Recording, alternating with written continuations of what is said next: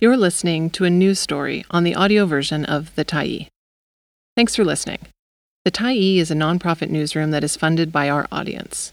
So, if you appreciate this article and you'd like to help us do more, head on over to support.thetyee.ca and become a Tyee builder. You choose the amount to give, and you can cancel anytime. First Nations partnerships say pipeline companies owe them millions. By Amanda Follett Hosgood, October 17, 2022.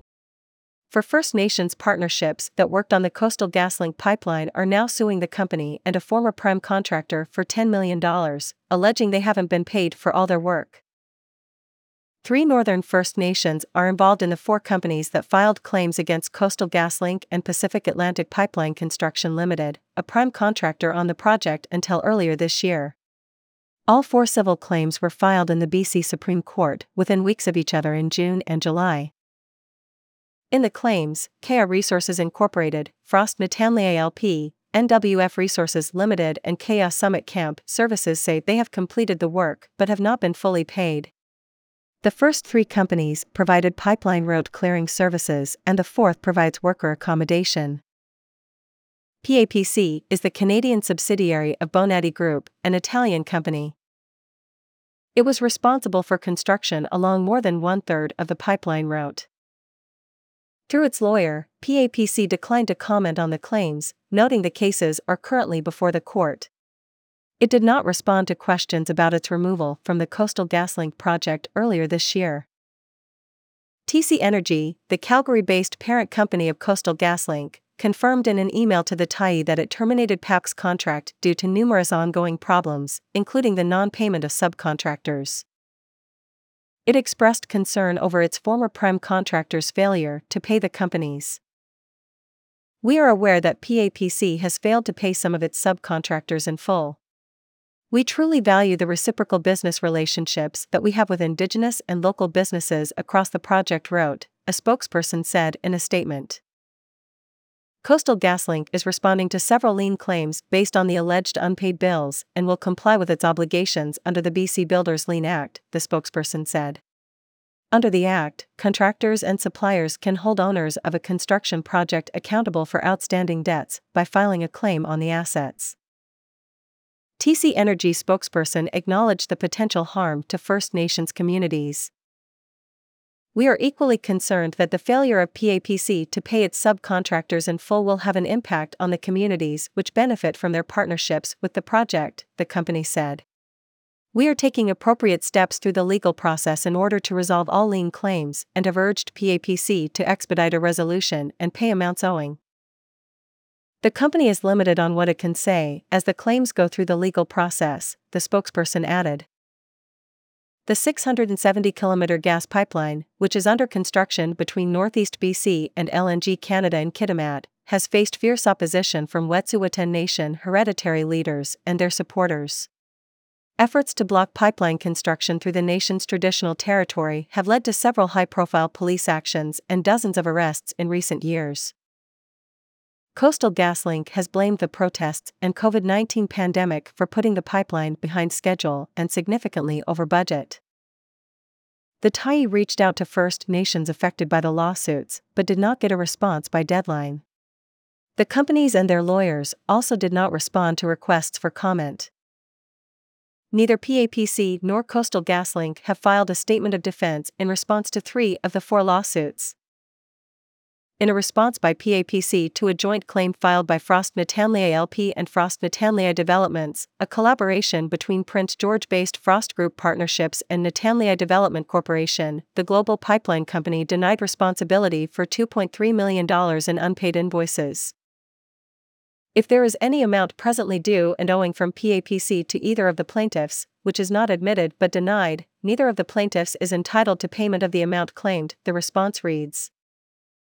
Natamlia Development Corporation is the economic development arm of the Skin Tyee First Nation, a small Wet'suwet'en community of about 200 people located 250 kilometers west of Prince George. Frost Group is also involved in another legal action against PAPC and Coastal GasLink. NWF Resources Limited is a partnership between the Prince George Forestry Company and Natal Wet'en First Nation, a Dakel community of about 500 people near Fraser Lake, 150 kilometers west of Prince George. The partnership says it is owed more than $600,000, according to court documents. The largest amounts alleged to be outstanding were to two companies associated with the Witsat First Nation, a Wet'suwet'en community with about 1,800 members located 400 kilometers west of Prince George. Kaya Resources Incorporated says it is owed more than $3.7 million for unpaid work from PAPC. The company is headquartered in Kamloops, but is majority owned by Witsat First Nation, according to its website, and entirely Wet'suwet'en owned. The fourth company seeking payment, saying it is owed $3.6 million from PAPC, is Kaya Summit Camp Services, a collaboration between Witsat First Nation and Summit Camps, a company providing work camp services from Smithers. PAPC, whose parent company is Italy's Parma-based oil and gas giant Bonatti Group, is incorporated in Alberta and also uses a Vancouver address. The company does not have its own website, instead using a site dedicated to Bonatti Group's international work. The site shows no current projects in Canada. In 2016, The Guardian reported on a study by Bankwatch Network. The Guardian report said that Bonatti Group was among several firms with links to cartels, corruption, and the mafia that had been hired to build a gas pipeline between Europe and Azerbaijan, according to the Watchdog Group. Bankwatch is a Prague-based non-profit funded by philanthropists, environmental organizations and European Union government agencies that monitors financial agencies to expose their influence and provide a counterbalance to their unchecked power.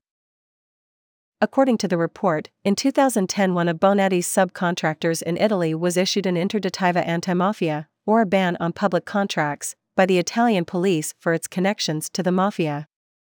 Then, in 2015, CEOs of two other companies subcontracted by Bonatti were jailed of extortion and their association with mafia clans, the report added.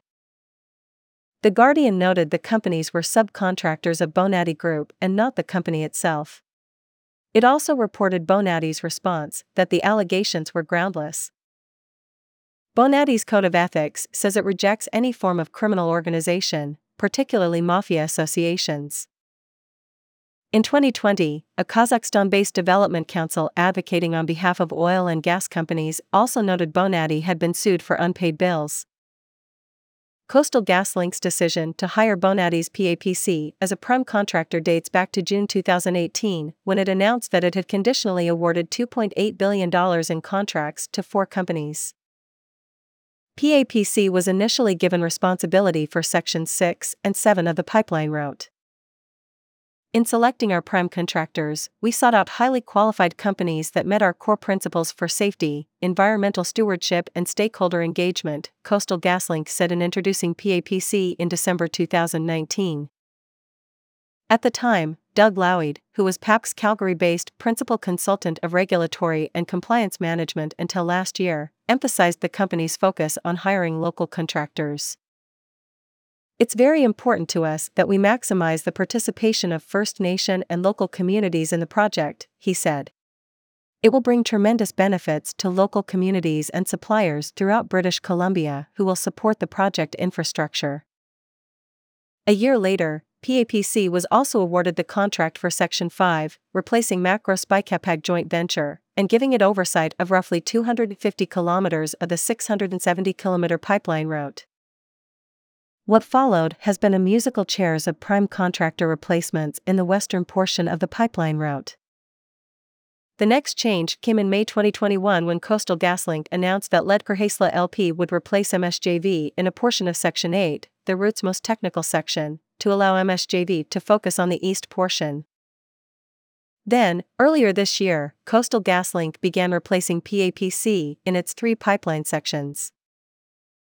In March, it announced that a collaboration between Macro Pipelines and business partners Natal-Wet'en First Nation and Frost Group would replace PAPC in Section 5.